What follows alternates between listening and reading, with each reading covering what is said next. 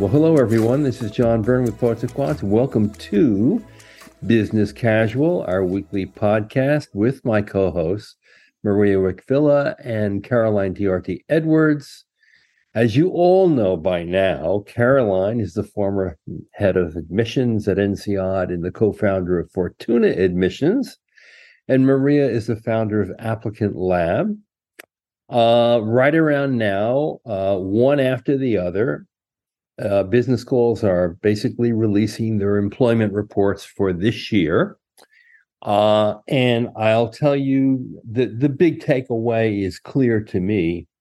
And the takeaway is that MBAs are clearly in great demand based on the compensation that they're receiving right at graduation. And we just published a report on the class that is generally the highest paid in the world, and that is the class of Stanford MBAs. And the numbers, frankly, are staggering. The average total compensation for a Stanford MBA this year reached more than $275,000. That's up nearly $20,000 from 2022. Now, how does that even happen? Well, for one thing, the average base salary is $189,000, slightly more. The sign-on bonus, the average this year, grew actually an astounding 25% to $42,249.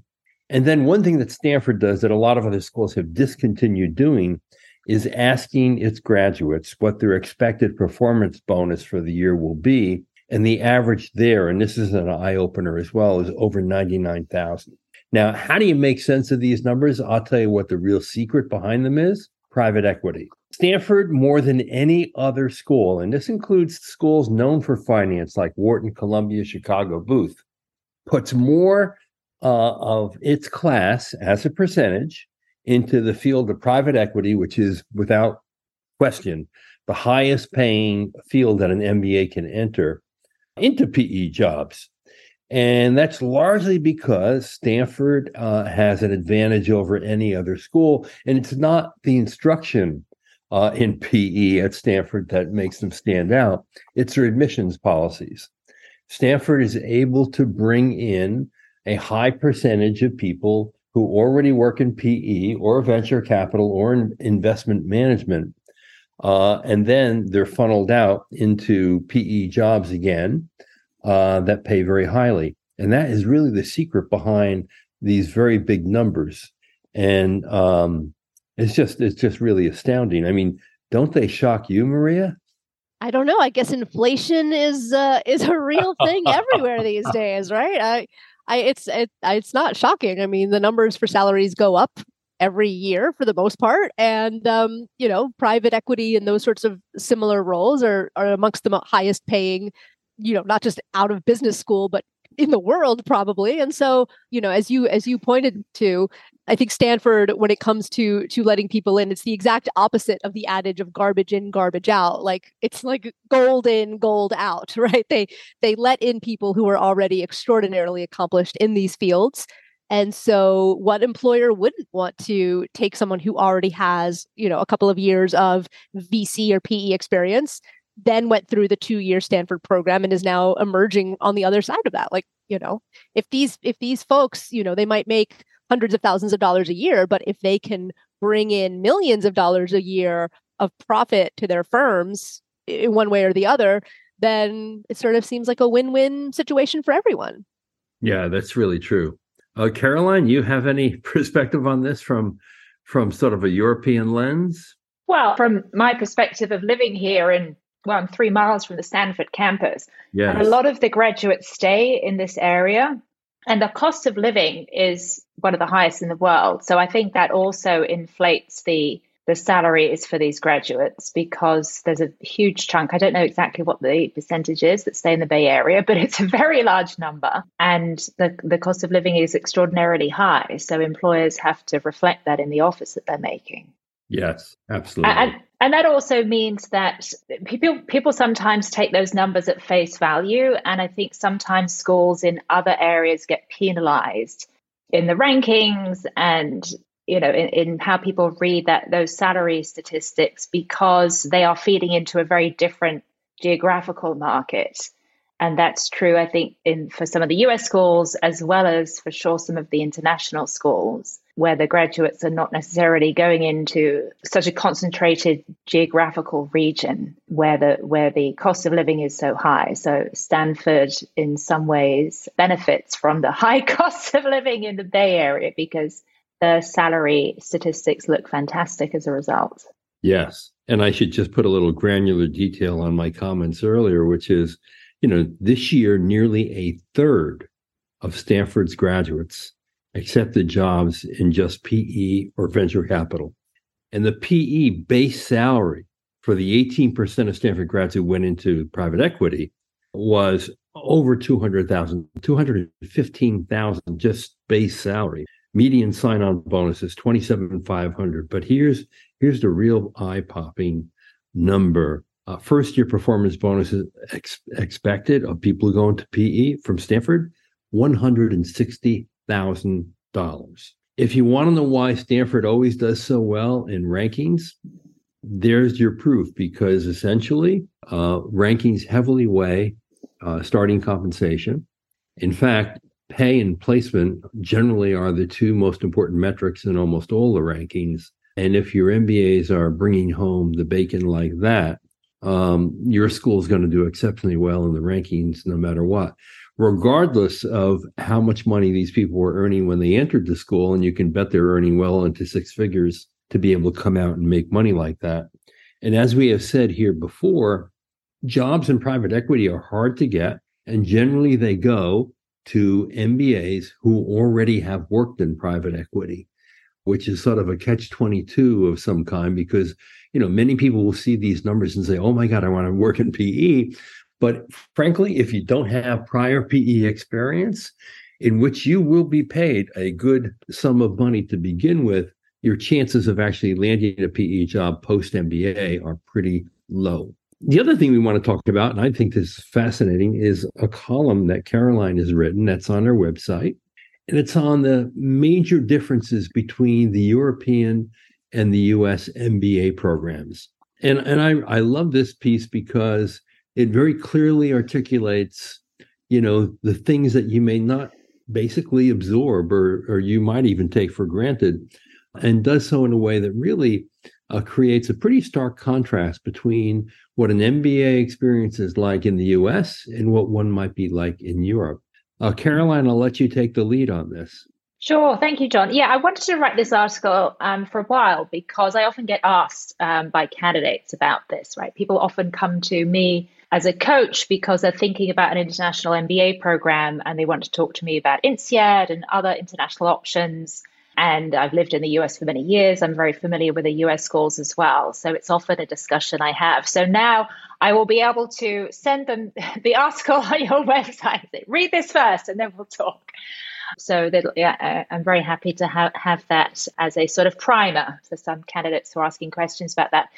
To me, I think the key difference is the international dimension at the European schools. And I think that infuses the whole experience in a way that makes it very different from the experience that you will have at a US school. And that's something that has really been a core part of the DNA of these schools from the very beginning. INSEAD was set up about 70 years ago with the aim of, and it was set up by some former Harvard professors who wanted to set up, the Harvard Business School of Europe and really make it a pan-European program.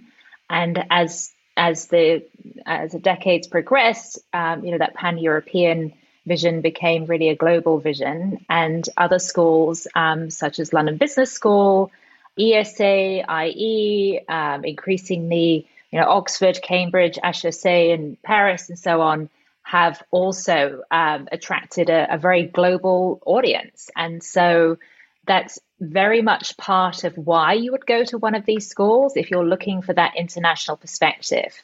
So you will be in a classroom and you'll be working in teams with people who have incredibly different backgrounds from you, professionally as well as culturally. And that can make it very challenging, right? It can make it extremely frustrating sometimes because you'll be working with people who just have a totally different mindset to you, who's come at things from a very, very different perspective. And that can be tough, but it's also an incredibly rich learning experience. And I've talked to professors who have taught both at schools like INSEAD and London Business School, as well as schools in the US. And they say it's actually harder in many ways to teach at the international schools because you have that incredible diversity of perspective, that you may have something thrown at you from completely left field that you have not anticipated. And sometimes I've seen professors struggle with that, quite frankly, because it is such an extraordinary mix of backgrounds and experience and perspectives and opinions. And so I think that is very enriching for someone who is looking to be internationally mobile in their career. Sometimes candidates come to me and they are based in the US and they're thinking, wouldn't it be wonderful to go and live in Fontainebleau or Singapore or London or Paris or Barcelona for a year and have a wonderful international experience, and then I'll come back to the US. And their career is completely focused on the US. And in most cases, I would advise those people to do their MBA in the US. Don't do your MBA as a sort of international European exchange. Vacation. Exactly.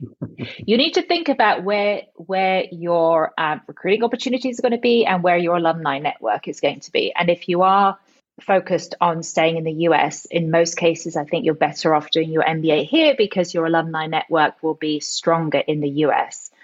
And Caroline, don't most of the European schools actually put a cap on the number of students that they enroll from their home country? Well, so I think they have to be careful about saying if they put a cap or not, but in practice, they are looking to get as diverse an audience as possible. And their marketing efforts are really geared towards attracting an applicant pool that is very diverse. So I don't think it's necessarily much harder to get in as a domestic applicant. In fact, I know, for example, at London Business School, I've heard them complain that, they have problems getting enough Brits to apply because the Brits all want to go somewhere else to do their MBA. So sometimes, in fact, these schools are not getting as many domestic applicants as they would like. So they really gear the marketing efforts to attract that international audience. And therefore, I don't think that you're necessarily at a disadvantage if you come from one particular pool over the other, because the applicant pool is incredibly diverse. Yeah, I guess the point I'm trying to make is that in the U.S. schools, you're going to find plenty of international students, but always in the top schools, the majority of students will be domestic. And if you go to London Business School or HSA Paris or INSEAD, you're never going to find the majority of students coming from the home country, as you always will in a top program in the US. Yeah, that's right. I was looking at your article on the Columbia class profile, and I think it's 47% international. So that's pretty significant. It's probably the most international program in the US. But if you dig into that, a lot of those students have lived in the US. They're probably green card holders and a substantial chunk. So their work experience is often from the US, even though they may have an international profile. Whereas if you go to one of these international programs, then you're more likely to be in a cohort of people who have really literally, worked all over the world and are bringing that very diverse perspective. And another key difference, of course, is that a lot of the programs in Europe are one-year programs rather than two-year programs. So INSEAD had pioneered the one-year format when the school was founded, and a lot of other schools have followed suit. There are some exceptions. So London Business School has a 2-year program, but they do offer accelerated options where you can graduate after 15 months or 18 months.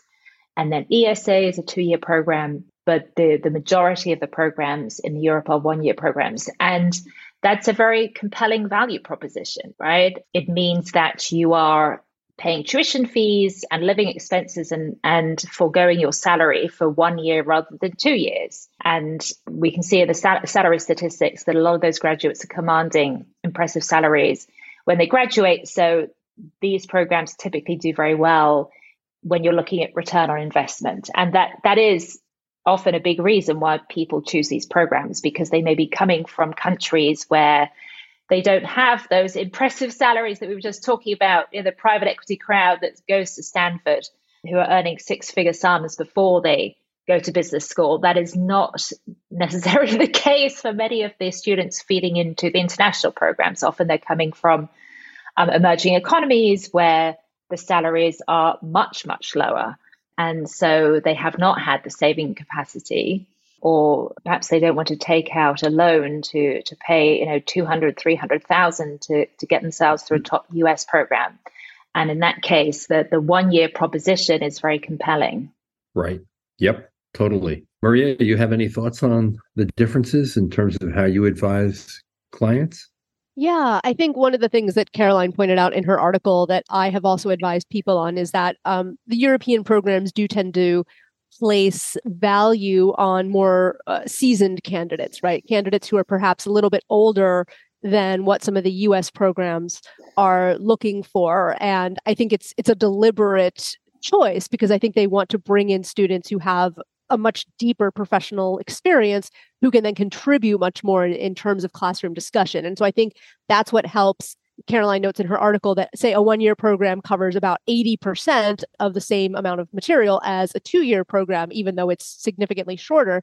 And I think the reason they can do that is because the students are coming in with a lot more lived experience and a lot more professional experience. So I think the European programs are a great choice, especially for people who might be a little bit more seasoned.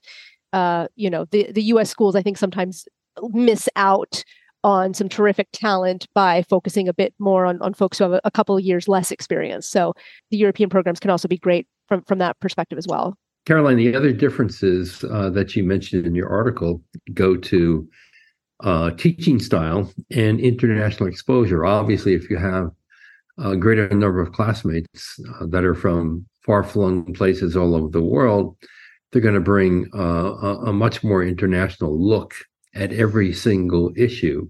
And you were mentioning earlier how some of these views are quite divergent and result in pretty stimulating, if disappointing or difficult conversations in some cases, because obviously, we're in the U.S. here, often accused of jungle capitalism, and other parts of the world may even be anti-capitalist or have a much more gentle view of capitalism. You're more likely to be exposed to these various viewpoints in a European classroom, right?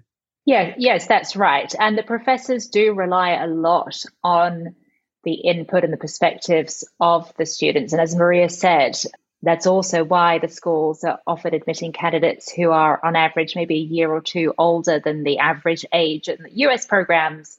Because with a 1 year format, they can't rely as heavily as the US schools on the case study method, because the case study method is great, but it's pretty laborious and it really takes time, right, to teach everything through the case study method. So on a 1 year program, they will definitely use case studies, and that'll be a big component of the teaching methodology, but they will also have a lot of other formats, right? It may be lecture and discussion, it may be simulations, it may be team projects, because they are trying to be very efficient in how they are delivering the knowledge and teaching students, and then looking to be very time efficient. And so because they're not relying so much on the case study method, having that experience and richness of professional and cultural experience in the classroom enables the professors to draw on that and rely on that more heavily than referring back to a case study all the time, right? So that facilitated discussion is really a key component of the learning experience. And people often comment that they learn more, in fact, from their fellow classmates than they do from the professors. And it's not disparaging to the professors. It's just that you are working alongside people, learning alongside people who have such fascinating experience and so different from what you've done. And it can be very life-changing for some people, right? You will be enticed to a career path that you wouldn't have otherwise thought of because of the discussions and the learning you have in that very diverse environment. Right. And of course, this all affects the alumni network. and the recruitment opportunities, as you point out in your article. How does it change one's network that you graduate into? Yeah, so you have a much more globally dispersed network. So whereas with the US schools, the huge bulk of the network is based in the US and North America, and certainly they do have a global network, especially the bigger schools like Wharton and Harvard Business School. They do have a global network, but it's much thinner on the ground internationally than the schools like INSEAD and London Business School. And so that is tremendously valuable if you're thinking that you might be internationally mobile in the future. So, I mean, my personal experience is when I graduated from INSEAD, I went to work in Indonesia. And since then, I worked in France with INSEAD. I've also lived in India. And each time that I've moved, I've been able to tap into a local INSEAD network. And that has been absolutely invaluable. My husband, as you know, did his MBA at Stanford. And so now that we're here in Silicon Valley, right, there's no better network to have than Stanford GSB. For sure. But when we were moving around, he often tapped into my network because there's just far more INSEAD graduates around the world than there are Stanford GSB graduates, because so many of them, it's a much smaller program, and so many of them stay in the US. And in fact, the vast majority, as we've said, or a big chunk stay in the Bay Area.